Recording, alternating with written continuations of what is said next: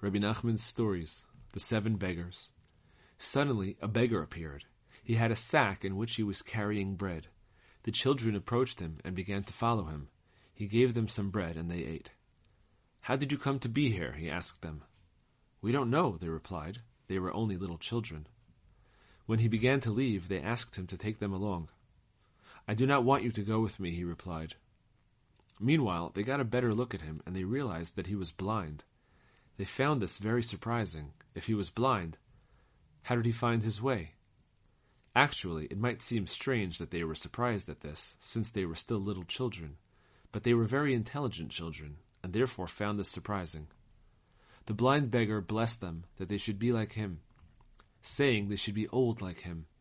He left them some bread to eat, and he went on his way. The children realized that God was watching over them, and had brought them this blind beggar to give them food. When the bread was used up, they began to cry for food again.